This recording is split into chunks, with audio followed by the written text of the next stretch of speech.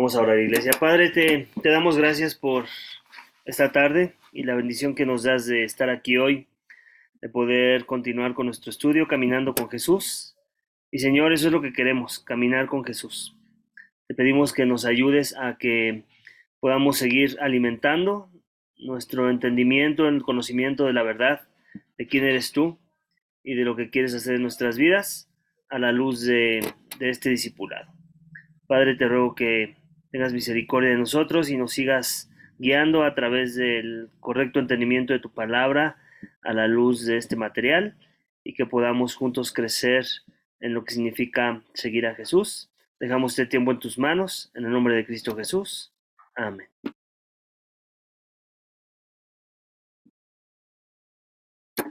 Muy bien, pues vamos a iniciar. Estamos en capítulo 11, asumo que todos hemos leído este capítulo. Y pues estamos ya casi en la recta final. Seguimos en el cuarto paso que maneja el libro, que es el de vive una vida que fluya del evangelio y bueno, se enfoca en este tema de la obediencia al evangelio. Y este capítulo en particular tiene como título El evangelio cambia todo. Y el autor comienza enfatizando esta parte donde nos dice que ahora somos unos misioneros. O sea, si el evangelio ha llegado a nuestras vidas, eh, ahora como consecuencia, no solamente somos salvos, no solamente hemos recibido la gracia y somos aceptos hijos de Dios, sino que ahora también participamos de la misión de Dios para alcanzar a los perdidos, para rescatar a sus hijos. Y eso nos convierte también en misioneros de la obra del reino. Eh, Me gusta una cita de Charles Spurgeon que decía que todo cristiano o es un misionero o es un impostor. Y es una cita muy fuerte, pero creo que es a la luz de lo que hemos leído y hemos aprendido en esta sección, es una cita muy correcta en ese sentir. El autor nos dice en la página 153, ahora tenemos que tomar en cuenta otro significado importante del discipulado, la misión. Jesús vino en una misión y llamó a sus discípulos para que se reunieran a él en esa misión. Perdón, para que se unieran a él en esa misión. ¿Recuerdas que esto fue lo que dijo Jesús cuando llamó a Pedro, a Andrés, a Jacob y a Juan? Dijo, vengan, síganme y los haré pescadores de hombres. Jesús estaba hablando a hombres que pescaban para ganarse la vida y les estaba diciendo que la dirección y el propósito de sus vidas ahora sería diferente. Y bueno, el autor nos hace la pregunta, ¿no? De autoexaminación. ¿Eres un discípulo de Jesús? ¿Has respondido a su llamado de seguirle? Si es así, tú también tienes un nuevo propósito para tu vida. Estás en una misión, lo cual te hace un misionero. Entonces es importante que atesoremos este perfil como hijos de Dios, como cristianos. ¿Por qué? Porque básicamente es parte de lo que significa ser cristiano, es parte de los frutos que Cristo quería que diéramos cuando dijo que daremos mucho fruto, ¿no? Es parte de lo que significa también amar a nuestro prójimo, cuando dijo que ese era uno de los mandamientos que íbamos a ahora cumplir, ¿no? Amar a Dios sobre todas las cosas y a nuestro prójimo. Y básicamente eso habla mucho de cuánto del corazón del Evangelio está en la vida del creyente cuando estamos constantemente con un pesar por las almas, reconociendo y siendo empáticos, ¿no? Y recordando quiénes éramos sin Cristo y cuánto nos hubiera gustado que alguien nos hablara de Cristo antes, ¿no? Aún antes del tiempo en el que esto sucedió. Entonces, básicamente es una marca del cristiano, ser un misionero, tener un corazón misionero, eh, tener un corazón para llevar las buenas nuevas a otros que aún no le conocen. Y la pregunta dice, ¿qué implica para ti ser misionero? En la misma página 154 hay al menos dos formas importantes en las que cada discípulo puede ser parte de la misión de Jesús. Entonces aquí está hablando el autor de por lo menos dos formas importantes. Obviamente también al mismo tiempo está diciendo no se limita a estas dos, pero está hablando creo que a grandes rasgos y de manera muy general de dos en particular que por lo menos tendríamos que estar buscando y una de ellas es aprendiendo a llevar todas las cosas bajo el señorío de Jesús. Esto es que debemos aprender a ver el mundo y la vida desde la perspectiva de Dios y a moldear nuestras vidas en torno a esa perspectiva. Y bueno, menciona que este es el punto clave de este capítulo, ¿no? Entonces, toda nuestra mente tiene que ser llevada cautiva a Cristo, básicamente usando el lenguaje de Pablo, ¿no? Eso es cambiar nuestra mente, cambiar nuestra filosofía de vida, nuestra cosmovisión de vida, es parte de la misión de un misionero. En otras palabras, tienes que tú tener algo antes que poder dar ese algo, ¿no? No puedes dar nada, no puedes hacer misiones de algo que tú no eres o que tú no tienes o de lo cual aún no estás totalmente convencido. Y el otro punto, el otro énfasis de lo que significa ser un misionero es participando en el mandato de Jesús de ser discípulos de todas las naciones. Nos involucramos en la difusión mundial del Evangelio, haciendo discípulos donde quiera que nos encontremos. Este será el enfoque del último capítulo. ¿Ok? Entonces, aquí están las dos partes y nos vamos a enfocar en el primero. Y bueno, ya va a entrar a esta parte de lo que significa el punto clave, ¿no? De moldear nuestras vidas en torno a una perspectiva centrada en el Evangelio y en las misiones con enfoque en el Evangelio. Y vamos a ver la primera, ¿no? Que es transformados por la renovación de nuestras mentes. Y el autor usa el pasaje muy conocido de Romanos 12, 1, 2, ¿no? Donde se nos dice que, por tanto, hermanos, tomando en cuenta la misericordia de Dios, les ruego que cada uno de ustedes, en adoración espiritual, ofrezcan su cuerpo como sacrificio vivo, santo y agradable a Dios. No se moldeen al mundo actual, sino sean transformados mediante la renovación de su mente y así podrán comprobar cuál es la voluntad de Dios, buena, agradable y perfecta. Entonces el autor quiere hacer un énfasis en este texto porque es de lo que va a seguir hablando y nos dice, ¿te fijaste que una parte clave de ofrecernos como sacrificio vivo es la renovación de nuestras mentes? Esto quiere decir que como resultado de la misericordia de Dios hacia nosotros por medio de Cristo, no solo nuestros corazones son cambiados, sino que comenzamos a pensar de manera diferente. Somos transformados por medio de la renovación de nuestras mentes y aquí usa la palabra del griego, ¿no? O que está asociada con el lenguaje original, que es metamorfosis, ¿no? Similar a lo que habíamos dicho de la salvación, ¿no? Metanoía, cambio de mente, cambio o transformación de la mente, ¿no? Y básicamente sigue siendo la misma idea, ¿no? Con la cual Pablo quiere permear la filosofía que tenemos que estar adoptando cuando hemos llegado al Evangelio, ¿no? Nuestra mente tiene que ser totalmente renovada, transformada. Si no hay cambio en nuestra forma de pensar, en la cosmovisión de la vida, pues muy probablemente vamos a ser misioneros, pero malos, ¿no? Misioneros que tal vez se van a embarcar a las misiones y van a convencer a las personas de cosas terrenales, de cosas horizontales. Y la esperanza es que el Evangelio nos transforme lo suficiente, que Cristo renueve nuestras mentes con su palabra lo suficiente para que lo que estemos haciendo es misiones verticales, misiones que ayudan a la gente a poner sus ojos en las cosas de arriba y no en las de la tierra. Y más adelante dice, no todo lo que lees se va a aplicar directamente a ti, pero poco a poco irás adquiriendo una visión de la vida que refleje la perspectiva de Dios. Eso se llama tener una cosmovisión bíblica o una cosmovisión cristiana. ¿Y por qué hace este comentario? Porque obviamente, ¿cómo es que vamos a equiparnos o cuál es la fuente para la renovación de nuestras mentes?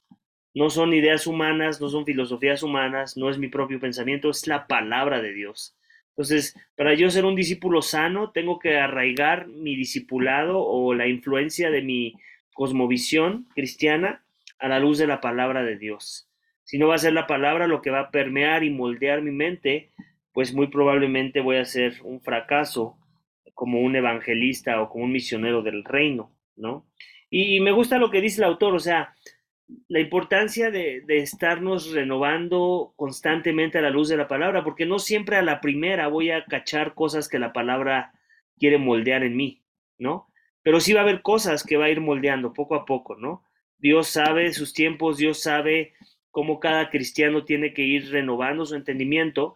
La esperanza es que al final de los días, ¿no? Conforme vamos avanzando en nuestro caminar con Dios, en esta carrera de la fe, esa renovación se vaya dando, ¿no? Y que cada vez cosas que antes no entendía en mi, no sé, en mi primer año de cristiano, ahora ya las entiendo después de 5 años, ¿no? Porque he estado constantemente siendo sumergido, expuesto a las verdades de la palabra, que eventualmente esas cosas empiezan a tomar su forma en mi mente, ¿no? Obviamente sabemos que, y ya hemos visto, es por la gracia de Dios, por la ayuda del Espíritu Santo de Dios que me ayuda a aplicar esa verdad espiritual a mi mente, a mi corazón, de forma que entonces yo pueda vivir esa verdad. Y básicamente eso es lo que significa, o de lo que está hablando el autor. Mi cosmovisión bíblica tiene que cambiar, una cosmovisión cristiana es lo que tengo que ahora adoptar. ¿Alguien tiene preguntas hasta este momento con a lo que se refiere el autor cuando habla de misiones y por qué empieza con esta parte cuando él menciona misiones?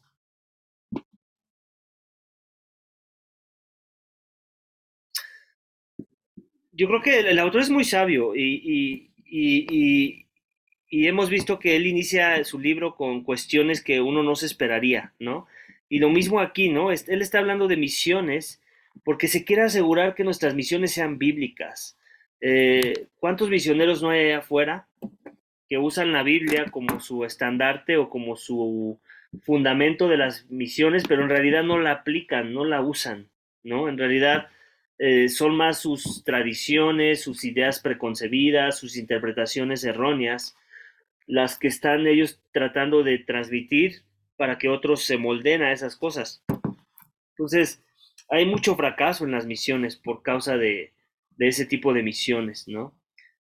Algo que no sé si va a tocar el autor, pero que es importante que entendamos, y por ahí les mandé un artículo, es la importancia de que las misiones sean probadas por la iglesia local.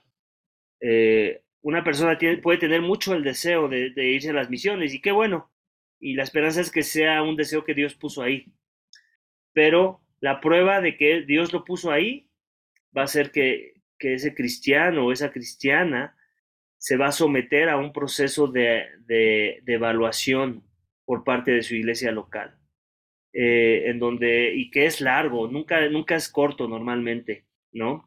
Porque es casi casi como probar a un anciano, ¿no? O sea, vas a enviar a las misiones no a cualquiera, ¿cierto? Vas a enviar a las misiones a alguien que tiene su entendimiento entrenado, renovado, permeado de la sana doctrina y de la correcta aplicación de la misma, ¿no? Porque eso también es parte de lo que significa ser un misionero y lo vamos a ver más adelante.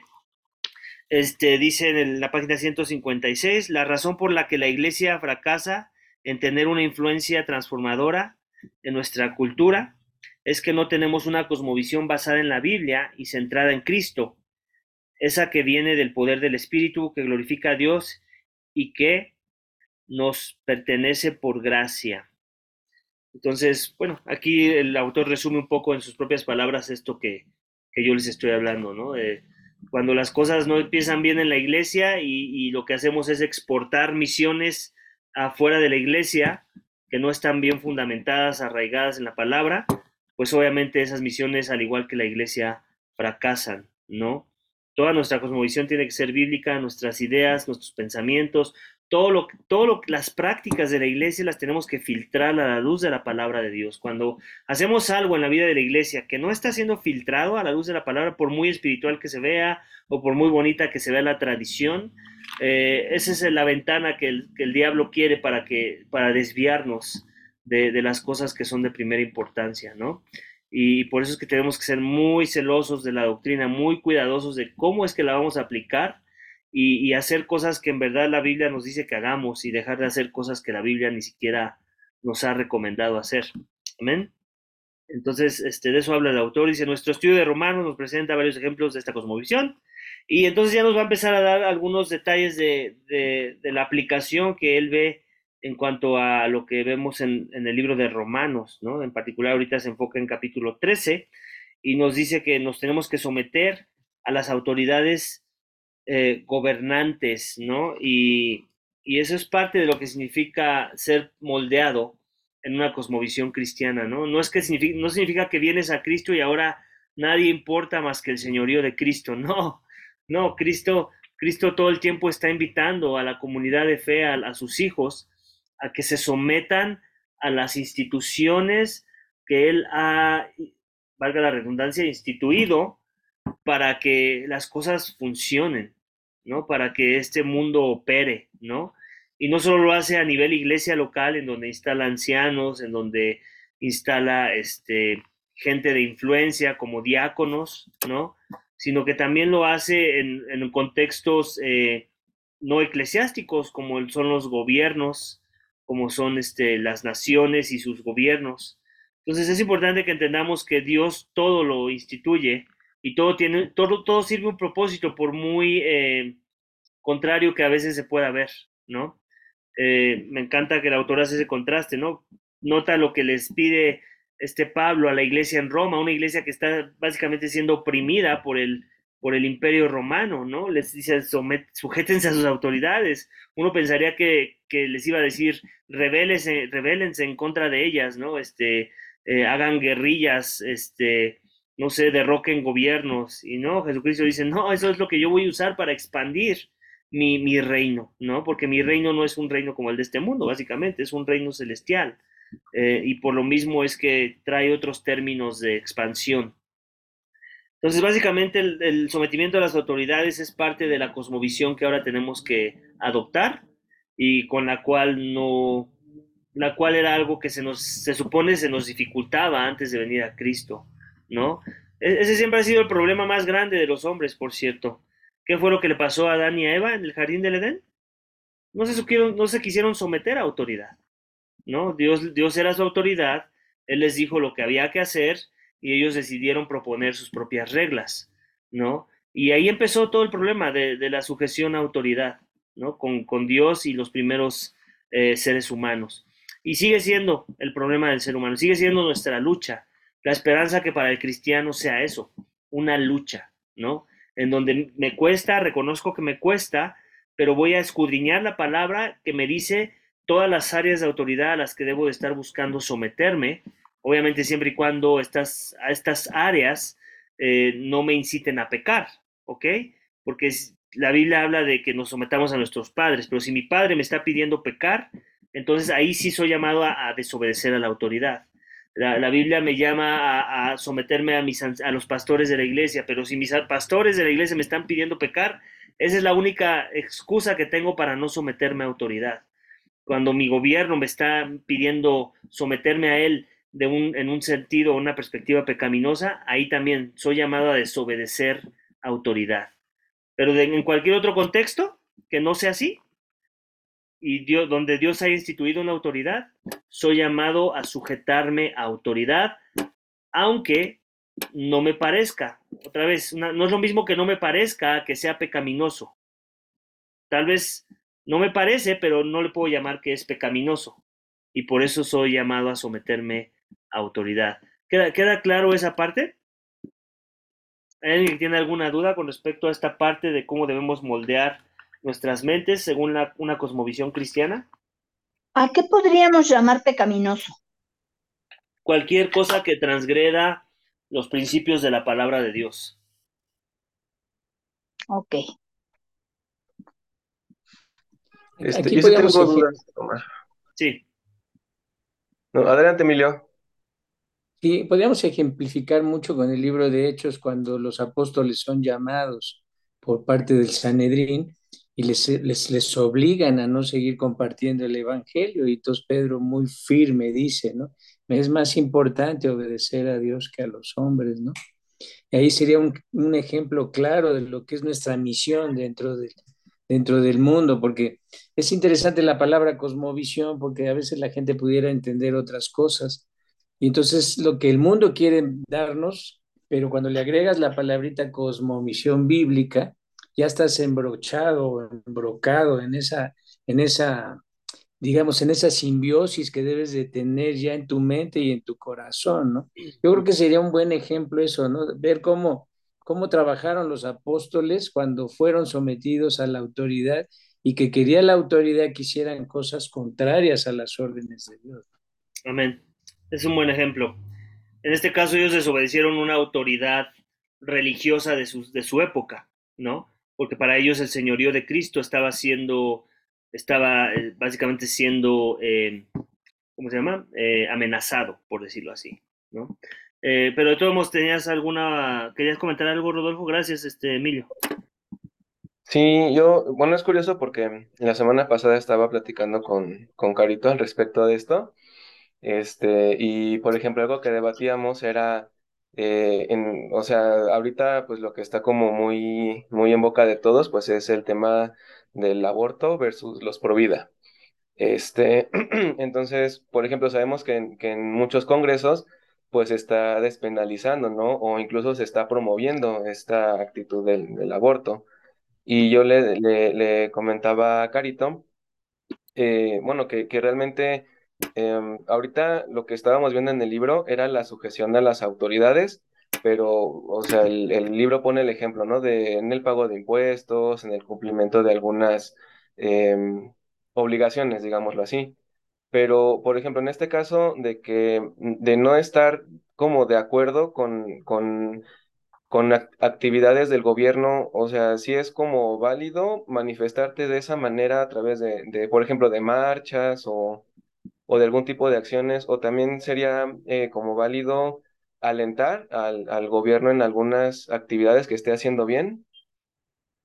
Ya, ya, definitivamente, ambas se pueden hacer, siempre y cuando seamos prudentes, lo hagamos con una centralidad en la palabra de Dios, lo hagamos con sabiduría, la misma sabiduría que la palabra de Dios, ¿no? Entonces va a haber momentos en los que un cristiano puede ir a marchar, claro, pero lo tiene que hacer con sabiduría, con discernimiento. Como cristianos, tenemos que saber escoger nuestras batallas. O sea, no todo lo que traiga bandera de esto es pro moral o pro la palabra de Dios, voy a ir a manifestarme junto con ese grupo de personas, ¿no? O sea, tengo que ver bien, discernir bien quiénes son, con quién me voy a asociar, porque la palabra sí es muy clara en cuanto a, muchas veces nos menciona de que no nos unamos en yugo desigual, ¿no? Y ahí no nada más aplica en con quién me voy a casar, aplica en todo y sobre todo aplica más en el contexto de ese texto, aplica más en con quién voy a asociarme para representar el evangelio o no, ¿no? Y si yo me asocio con algo que se vea pro vida, pero en realidad no he hecho bien mi investigación y es más, no sé, feminismo o lo que, o no sé, por poner un ejemplo, ¿no? O es más política que pro vida, ¿no? Entonces tengo que tener cuidado.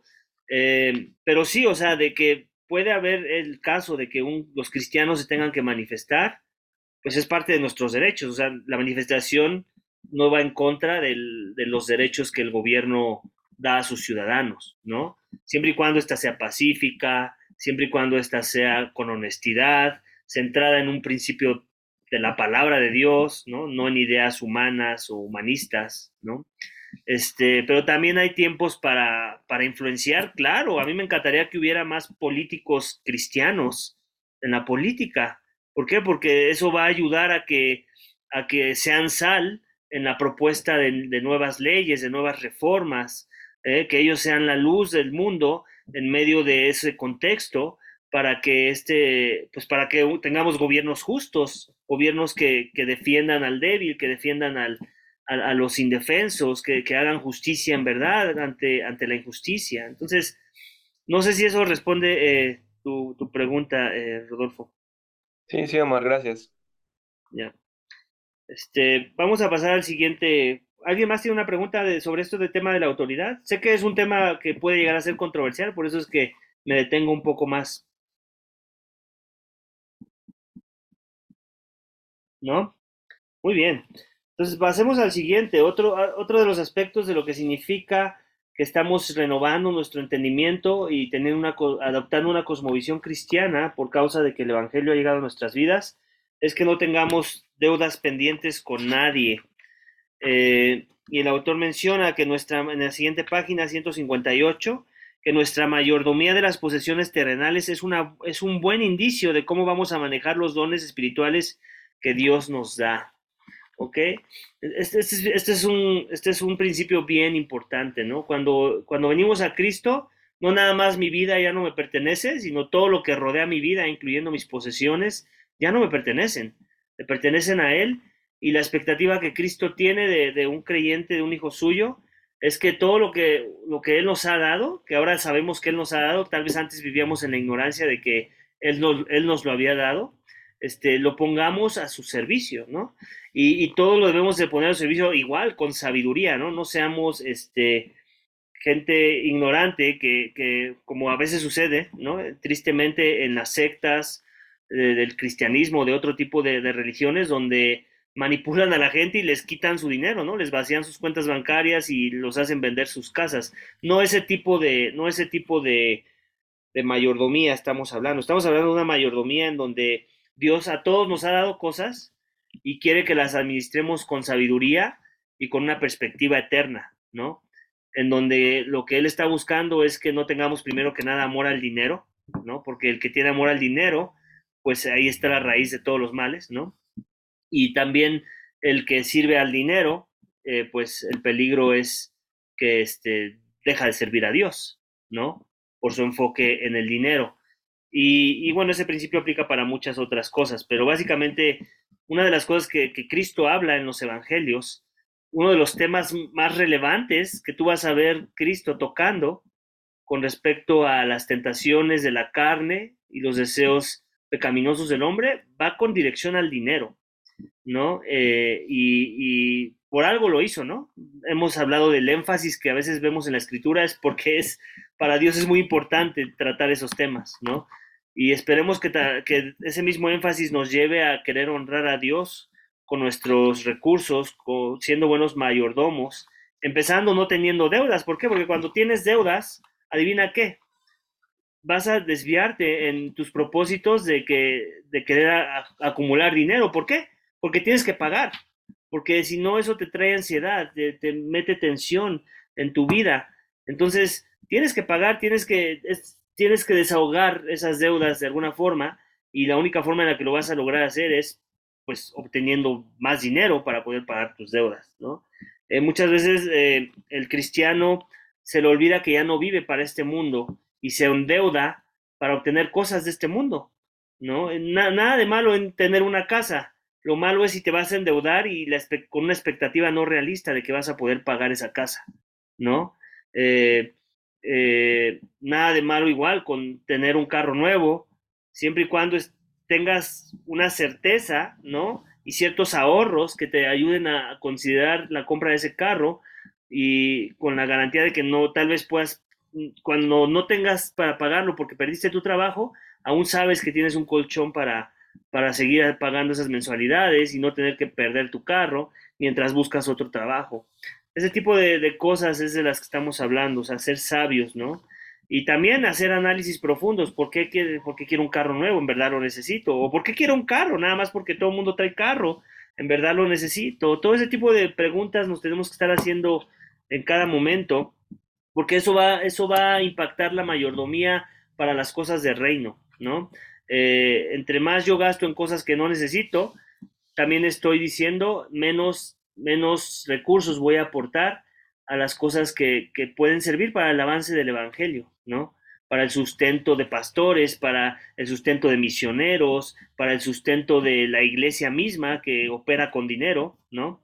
Empezando por una renta y después todos los gastos que produce el usar esas instalaciones. Entonces, es bien importante que tengamos mente de reino a la hora del uso de nuestros recursos, ¿no? Y entender eso, que nada me pertenece, yo soy un mayordomo de todo, ¿no? Y el día que Dios quiera me lo va a quitar, ya sea por cuando yo muera o por alguna desgracia, ¿no?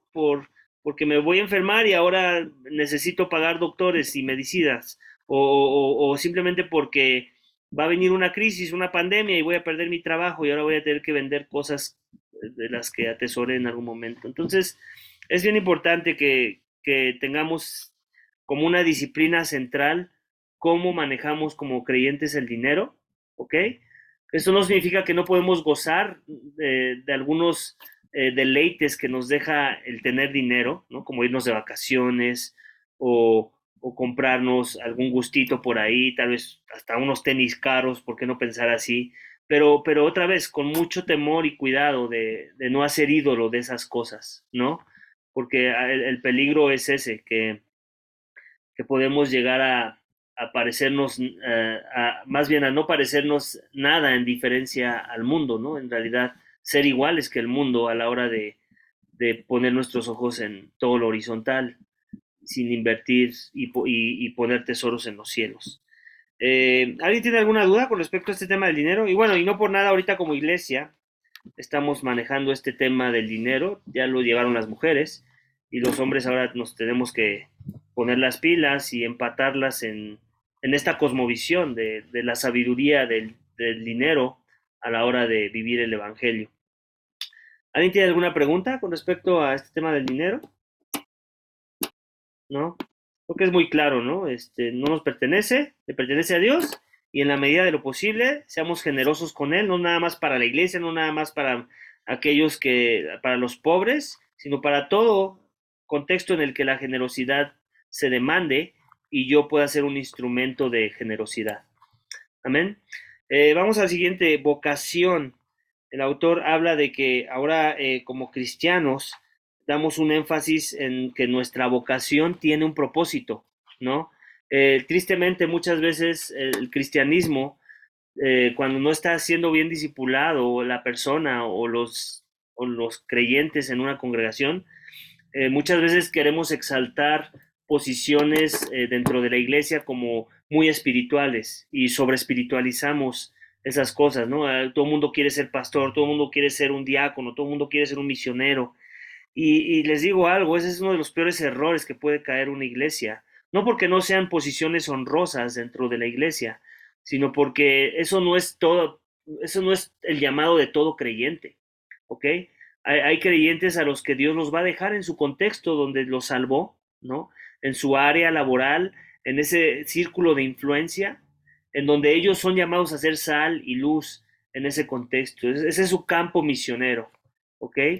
Campo, me puedo poner a pensar ahorita por dar un ejemplo. Emilio es doctor.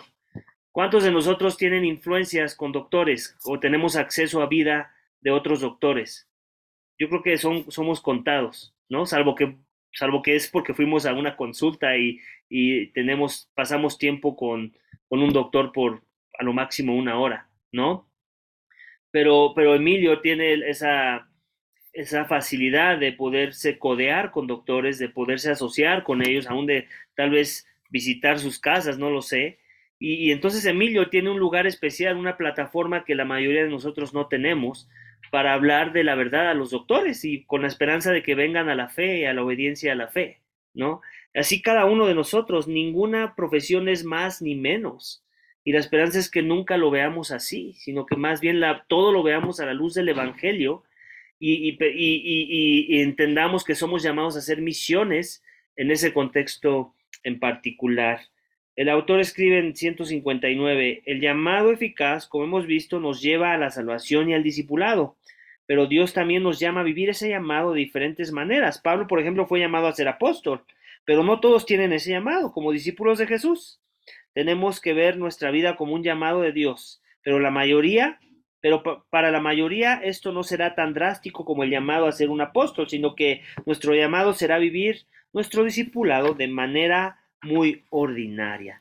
Y me gusta cómo el autor es muy franco, o sea, en realidad somos llamados a vivir vidas muy ordinarias. El cristiano no es llamado a vivir una vida extravagante, el cristiano no es llamado a vivir una vida de influencer o de artista de cine, no, o sea, en verdad, cuando Dios nos salva, nuestra identidad está en Cristo. Ahí encontramos todo nuestro placer, de ahí obtenemos todo nuestro deleite. Eso es lo que nos trae contentamiento ahora, porque ahí está nuestra identidad arraigada y todo lo demás que podamos hacer lo único que tiene que hacer es gastarnos nuestras vidas para que Cristo sea exaltado en medio de nosotros, que Él sea el héroe, que Él sea la estrella de cine, que Él sea el influencer. Y nosotros, nuestro trabajo es servir ese propósito, una herramienta para que Él se vea bien, ¿cierto? Juan decía esto, él debe él debe de crecer, él debe de ser exaltado, él debe de ser reconocido y yo debo de menguar. Este es Juan el Bautista el que decía eso, y esa sigue siendo lo que cada cristiano en nuestro tiempo debe estar buscando como filosofía de vida y de ministerio. Cristo siendo exaltado en el contexto en el que nos encontremos, aprovechando bien esa plataforma, no minimizándola, no menospreciándola, y entonces glorificar a Dios en nuestras vidas. ¿Por qué les digo esto? Porque en serio yo he conocido personas que han dejado trabajos buenos, ¿no? Trabajos donde tienen influencia por quererse meter al tema de las misiones, cuando Dios nunca los llamó a las misiones. No, no, ellos no siguieron un proceso sano de discipulado donde fue su iglesia la que los mandó, sino fueron ellos mismos los que se autonombraron enviados, ¿no? Y ese es un peligro muy, muy grande porque no nada más no vamos a ser efectivos en las misiones, ¿no? Dios las podrá usar, pero por su mera misericordia, como muchas veces sucede, ¿no? Pero no necesariamente con el impacto que las misiones que han sido probadas, que han sido aprobadas y enviadas por la iglesia local lo van a tener, ¿no?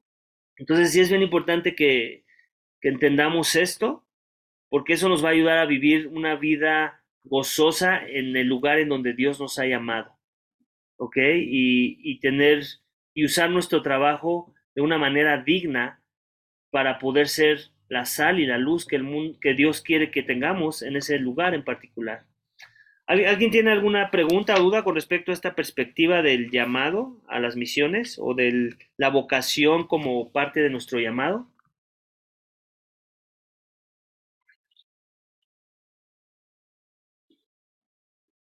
¿Nadie? ¿Queda claro este tema? ¿Había alguien aquí Yo antes? tengo una pregunta. Sí, adelante. Yo tengo una pregunta. Por ejemplo, yo soy jubilada. Yo fui educadora durante muchos años. Eh, ¿Mi medio de influencia cuál sería? Bueno, en este caso, tú, Elizabeth, ya como jubilada, pues si acaso tus amigas jubiladas, cuando te llegas a tomar el café con ellas, ¿no? En ese sentido, ya expiró, por decirlo así, tu influencia entre estudiantes, ¿no? Eh, Ujú, pero seguro estoy que sigues teniendo contacto con gente que sigue siendo educadora, ¿no? ujú. Entonces, ahora tu nivel de influencia es más, se ha reducido, pero no deja de ser de impacto, siempre y cuando tú seas intencional y consciente de tomar cada oportunidad cuando tienes conversaciones con otros educadores, ¿no? Pero se reduce ahí, pero se extiende ¿a dónde? A la iglesia local, por ejemplo, ¿no? Porque ahora ya no tienes que estar atada a un horario de trabajo, ahora ya se supone que ya tienes más tiempo y más libertad para poder invertir tu tiempo en las cosas de reino desde una perspectiva centrada en la iglesia local, por ejemplo, ¿no? Ahora, una mejor forma en la que un jubilado podría gastar su jubilación es involucrándose como ningún otro en la vida de la iglesia, ¿ok? Porque todos lo sabemos y creo que lo hemos visto, en la iglesia siempre se necesitan manos, nunca sobran, siempre faltan. Y imagínate un jubilado que entiende eso. Ahora mi jubilación la voy a dedicar en devoción a las cosas del reino a través de la vida de la iglesia. Qué bendición para una iglesia que tiene sus jubilados que entienden esas cosas.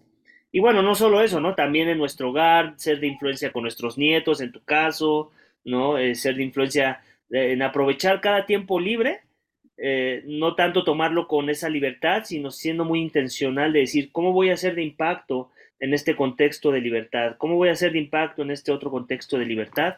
Y todo el tiempo con una mente centrada sí, en las misiones, ¿no? En las cosas del reino. No sé si te ayuda como respuesta, Elizabeth. Sí, muchas gracias. ¿Alguien más tiene alguna pregunta con respecto a esta perspectiva de la vocación y cómo es que eso nos lleva a descubrir nuestro campo misionero? Pues yo no tengo pregunta, pero o sea, sí quisiera aportar algo, que es justo lo que decías, ¿no? A veces pensamos que requerimos ser un actor principal o una persona con mucha influencia, ¿no? Cuando a veces perdemos la perspectiva, y me acuerdo mucho el libro de un líder de convicciones que habla justamente, ¿no? De que a veces los seguidores sabios también tienen oportunidad para liderar, ¿no? Y yo creo que, o sea, si tenemos al Evangelio como el centro de nuestras vidas, pues en algún momento, o sea, indudablemente vamos a tener la oportunidad de compartirlo, ¿no? Y de abrirnos en ese aspecto. Amén. Amén. Sí, eso que mencionas, que dice el autor de ese libro, este, es muy verdad. O sea, tal vez no eres el líder en una iglesia o ni siquiera en tu trabajo, pero estás siendo líder en algún contexto. Eso sí quiero que lo sepas. Alguien por ahí te está observando y te está viendo vivir tu vida. Y sobre todo si ya identificó o tú ya le dijiste que eres cristiano, te va a poner más atención. Tal vez va a parecer o te va a dar la impresión de que te está ignorando, pero no es cierto. Todo el tiempo estás siendo medido con una vara. Y obviamente vamos a fallar, ¿no? Pero esa no puede ser la excusa para no esforzarnos, para no dar un testimonio digno del Evangelio, ¿no? Sino más bien la esperanza es que el Evangelio que está permeando nuestras mentes, que nos está dando convicciones sanas y bíblicas que glorifican a Dios, se va a empezar a ver, eh, ahora sí que se va a empezar a ver permeado en la forma en la que vivimos nuestras vidas, y eso va a permear la vida de otros, va a impactar a otros, les va a dar un ejemplo de vida que no van a ver en otro lugar, y esa es una forma de liderazgo. O sea, mi ejemplo de vida es el mejor discipulado que yo le puedo dar, no solamente a mis hijos, no solamente a la iglesia, sino en cualquier lugar. Esa es la realidad. Sí, las palabras importan y Dios tiene poder en sus palabras, pero si eso actúa en conjunto con mi ejemplo de vida, ahí ya no hay excusa para el pecador. El pecador tiene que venir a Cristo, se tiene que arrepentir, tiene que ver su pecado, tiene que buscar la gracia. Definitivamente, gracias por el comentario, Rodolfo. Vamos a la página 160, dice, podemos entender el llamado de tres maneras. Todos somos llamados a seguir a Jesús, todos somos llamados a servir a Jesús y a servirnos unos a los otros en el cuerpo de Cristo, y todos tenemos una vocación. Entonces, es importante que nos grabemos esas tres, porque ninguna es más ni menos importante, todas son igual de importantes al mismo tiempo. Por último, página 162 dice, los débiles y los fuertes. Una mente renovada le dará a un discípulo de Jesús un interés especial por los débiles y los necesitados. Este también es bien importante. Cristo tuvo compasión por las masas, Cristo tuvo compasión por los débiles, Él tuvo compasión por aquellos a los que se les estaba cometiendo algún acto de injusticia, ¿no? Y ese mismo llamado también tenemos nosotros ahora como creyentes. Tenemos la mente de Cristo, el corazón de Cristo y la perspectiva de ver las cosas que Cristo, como Cristo las veía, ¿no? Y esa es la esperanza, que en eso crezcamos a la luz de la palabra, mientras ésta moldea nuestra cosmovisión de la vida. Y dice que hay un interés especial por los niños, ¿no? Se cuida de los pobres, de los enfermos, y se busca la paz y la reconciliación racial. Estos son solo algunos elementos. Claro, sabemos que la lista es muy larga de cómo podemos ser instrumentos de bendición para los círculos débiles y algunas causas donde se demande justicia. Amén. Es importante que entendamos que somos llamados a ser sal también en esta dirección. O sea, sí es verdad que la primera paz que tenemos que proclamar y buscar es la paz de los hombres con Dios, y por eso predicamos el Evangelio, ¿no? Porque la primera paz que tú y yo necesitamos, o cualquier hombre en la tierra o mujer, es la paz con Dios, ¿ok? Pero como consecuencia de que esa paz en verdad es el centro de nuestras vidas y es la prioridad de lo que predicamos, también van a venir otros tipos de paz que vamos a buscar entre los hombres, entre nuestra sociedad, en la misma iglesia, en la familia. Entonces, un hombre de Dios es un hombre de paz también en ese sentir, en donde vamos a estar buscando la paz en muchas áreas de la vida humana, ¿no? Incluyendo estas áreas que se mencionan en esta sección. Creo que eso es la parte que la mayoría entendemos, pero a veces nos cuesta trabajo vivir, ¿cierto? O sea, muy pocos cristianos o hasta no cristianos te refutarían estos puntos, ¿no? Y aquí yo creo que el peligro no es tanto si creemos o no estas cosas. A veces el peligro es que decimos creerlas, ¿no? En nuestras mentes, pero nos cuesta trabajo vivirlas, nos cuesta trabajo sacrificar. Entonces yo creo que en gran medida para que yo pueda vivir estos aspectos que se nos menciona en esta sección, yo tengo que entender que mi llamado a Cristo es el mismo llamado que Él nos modeló, es un llamado al sacrificio, es un llamado a salir de mi zona de confort, es un llamado a entender que, que muchas veces voy a ser llamado a circunstancias o situaciones en donde voy a tener que ser de bendición sin que yo obtenga ningún beneficio, ¿ok? Y eso es parte de lo que significa ser cristiano. O sea, en realidad, díganme qué beneficio Cristo tuvo para venir a la tierra y morir y ser maltratado por los culpables. Ninguno, ninguno. Entonces, ese sigue siendo el llamado para cada hijo de Dios. Hacer la sal, hacer luz, a sacrificarlo todo, a dar mi vida por otros y a estar dispuesto a no tener ningún reconocimiento, ningún, sí, ningún agradecimiento por haber hecho algo que representó el reino de Dios en esta tierra. Ya, y eso es lo que significa vivir el Evangelio al final del día. Al último, página 164, vemos que dice esto. Cierro aquí. Bueno, que se quede así. El impacto que vas a tener por medio de tu propia iglesia puede que sea diferente, pero el Evangelio sí cambia todo, comenzando contigo y hará una diferencia en el mundo en el que vives.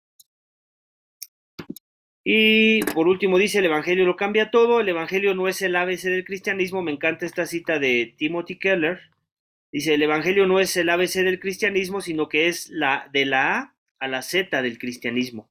No solo es la doctrina mínima que se requiere para la salvación, sino que es la base de toda la doctrina y el fin de la misma. El Evangelio es el eje central en la rueda de la verdad. Me encanta eso porque nos da una perspectiva más amplia de lo que significa vivir el Evangelio. Amén. Y por eso es que nuestro énfasis siempre debe ser en ese mensaje, en esa obra de la cruz. Porque al final, no importa si no entiendes mucho de la Biblia, si entiendes el Evangelio te va a dar suficiente tela para cortar y poder aplicar una sana forma de vivir que glorifica a Dios en cualquier contexto de vida, ¿cierto? Si quieres hablar de generosidad y nuestro llamado a la generosidad, lo único que tienes que voltear a ver es la cruz, cómo Dios fue generoso en darnos a su Hijo. Si quieres hablar de perdón, la misma idea. Si quieres hablar de amor, la misma idea. Si quieres hablar de humildad, la misma idea. Todo, mencióname algún principio, algo que el hombre virtuoso debería estar buscando. Todos los fundamentos para que lo busquemos lo vas a encontrar en la cruz de Cristo, ¿cierto? Sin que hablas tantas páginas de la Biblia. Obviamente las páginas de la Biblia ayudan a extender y aplicar mejor todo esto, pero básicamente se reduce en eso. Amén. El Evangelio no nada más es para salvar, sino para santificar. No nada más es el llamado a la reconciliación con Dios, también es un llamado a la reconciliación del hombre con los hombres y con la creación misma. Amén. Pues aquí termina. Obviamente los animo a siempre leer el resumen de cada capítulo. En verdad creo que hace un buen trabajo el autor en resumir todo lo que leemos en el libro. Pero pues nos quedan escasos 10 minutos para preguntas finales de esta sección. ¿Alguien tiene alguna pregunta sobre el tema o de los temas que abarcamos en este capítulo? Yo creo que más que pregunta, hermano, habría que hacer una reflexión. Últimamente yo he estado compartiendo el Evangelio pues bueno, Dios utiliza a las personas con las que uno comparte a veces para establecer esa parte del intercambio, ¿no? Y algo que me decía un gran amigo que está pasando ahorita por una prueba, por un cáncer ahí de próstata muy agresivo, es cuando yo le pregunté que cómo se sentía, ¿no? Y él me decía, él cree en Dios, pero volvemos a lo mismo, ¿no? Son creyentes polancas, ¿no? Y Mm. entonces le decía yo que cómo estaba viviendo su enfermedad y me dice, fíjate, Emilio, que lo primero que yo entiendo es que no me debo de sentir víctima. Y esa palabra me penetró mucho aquí al corazón porque yo me volteé a resumir el Evangelio en mi vida y yo decía, pues es cierto, ¿por qué él, que ni siquiera comparte la palabra de Dios, no se siente víctima? Y yo que tengo el Evangelio y tengo a Cristo en mi corazón, no le grito a la gente que soy más que vencedor, ¿no? Y a veces esa es la parte que muchos creyentes viven, ¿no? O por lo menos yo al principio, ¿no? No me sentía tan vencedor como ahora me siento, ¿no? Y esa es una parte que me toca mucho aquí cuando aquí dice que es desde la A a la Z, ¿no? No es el ABC, sino desde la A a la Z, ¿no? O sea, yo creo que esa es la parte en donde debemos de mentalizarnos de tal manera que estamos hechos de dones o talentos, que Dios nos dota de esos a cada uno y que debemos, la tarea que tenemos que entender es identificar cuáles son nuestros dones o talentos, porque yo me acuerdo mucho hace unos 4 años, mi anhelo era mucho, incluso hasta dije, quiero ser misionero, ¿no? Pero ahora veo que soy misionero de otra manera y sí lo tocaste muy bien. Mi campo misionero, ¿dónde es? El hospital. Mi campo misionero, ¿dónde es? Con los enfermos, ¿no? Y esa parte de este capítulo me vino a mover toda esa circunstancia, porque a veces creo que nos sentimos muy chiquitos cuando Dios nos hace grandes, ¿no? Y es ahí a donde tendríamos que estar ya más enclavados o sujetos a esas promesas de Dios, ¿no? Amén. Así es, gracias Emilio por lo que comentas, es verdad, es cierto. A veces menospreciamos el lugar donde Dios nos ha puesto, ¿no? Cuando Dios nos está diciendo, es que ahí te quiero usar, por favor, haz eso para lo que te puse ahí, ¿no? Y nosotros, no, es que yo quiero ir acá, yo quiero hacer esto, yo quiero hacer el otro. Y Dios así de, no, entonces ¿a quién envío, no? Y Dios nos puso ahí, ¿no? Porque Él nos quiere usar ahí y nuestro círculo de influencia, de impacto, tal vez no es el que nos gustaría porque vemos en otros que tienen uno más amplio, pero en verdad somos, sí, o sea, somos ciegos a ver nuestra propia realidad muchas veces, ¿no? Y a veces por eso también Dios nos tiene que humillar, ¿no? Y nos quita eso poco que nos ha dado para que la próxima vez que nos dé algo para administrarlo, ya sea un trabajo donde vamos a tener algún tipo de plataforma de influencia, entonces lo hagamos bien, ¿no? Para su gloria. Este, sí, es verdad.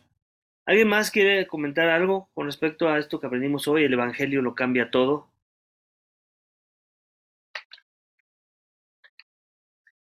Por ejemplo, ¿no? A veces yo me pongo a pensar, si yo manejara un Uber, ¿no? Le voy a echar aquí ahorita tierra a los Uber.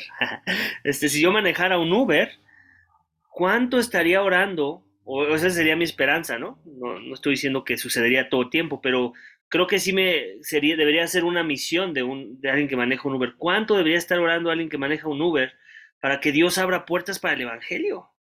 O sea, convertirse en un consejero bíblico ahí mientras da ese ride, ¿no? Obviamente para eso necesitamos que, pues primeramente, tener el conocimiento de la palabra, ¿no? Ser sabios en alguna medida con la doctrina sana y con el consejo sabio que podemos obtener de la palabra. Y después, hey, cada que alguien mencione algo de sus problemas, de sus luchas, ¡boom! Le entro, ¿no? Y voy a empezar a buscar formas de llevarlo de un tema tal vez de conflicto, donde hay ansiedad, donde hay problemas, y acercarlo a que entienda que hay un problema más grande, ¿no? Que tal vez no ha querido considerar, pero que si no lo considera antes de que se acabe el tiempo, entonces ahí se va a dar la arrepentida de su vida, ¿no? Ese es un ejemplo, ¿no? Pero así debemos ser todos, ¿no? Manejo un Uber, ¿cómo voy a hacer sal en el Uber?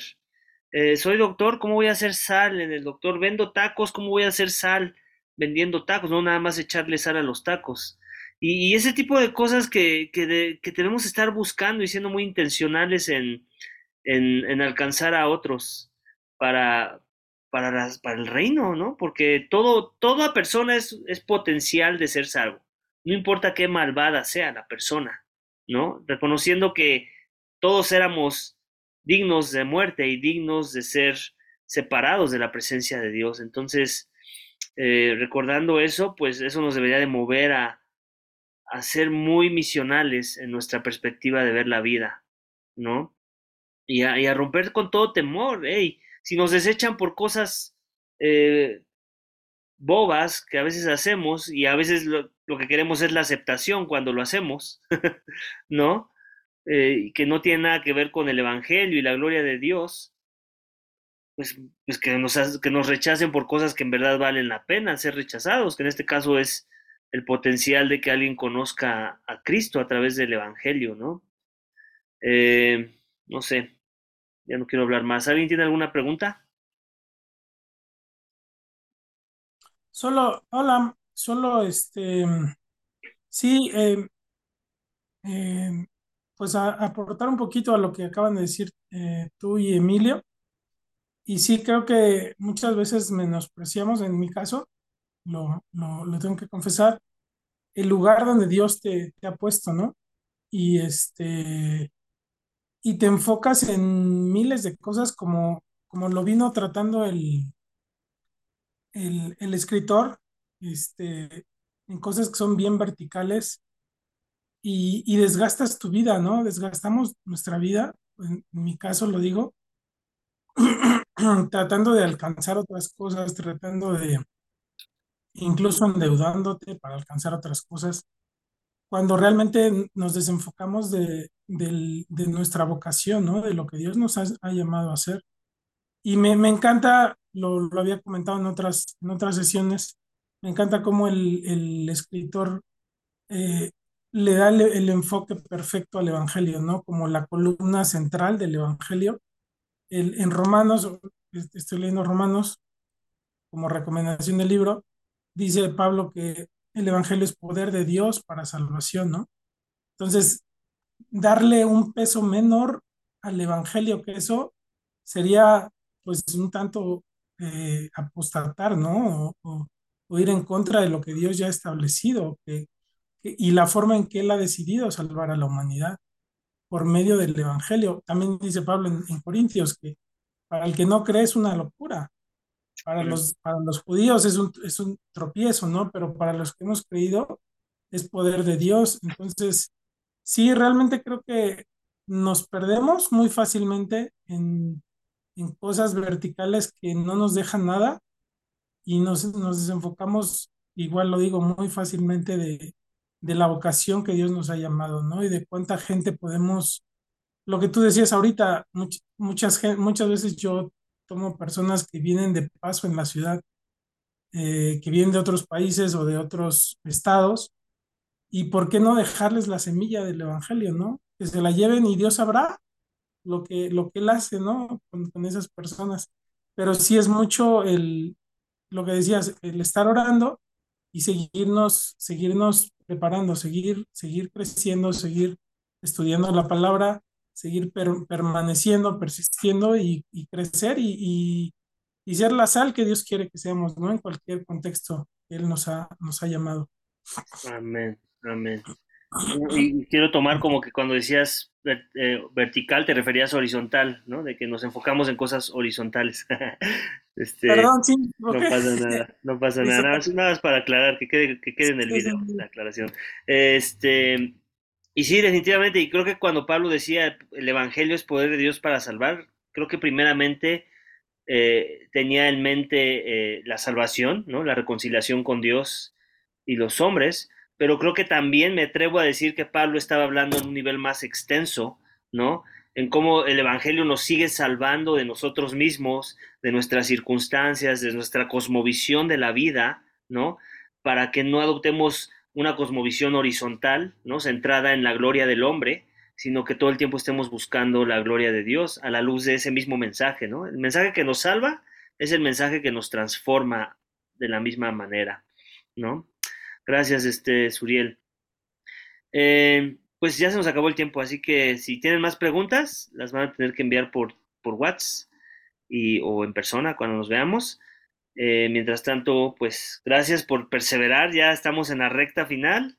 Les animo a que el próximo jueves pues terminen de leer capítulo 12 y también la conclusión que está bien cortita. para cerrar nuestro estudio de este discipulado y graduarnos del mismo.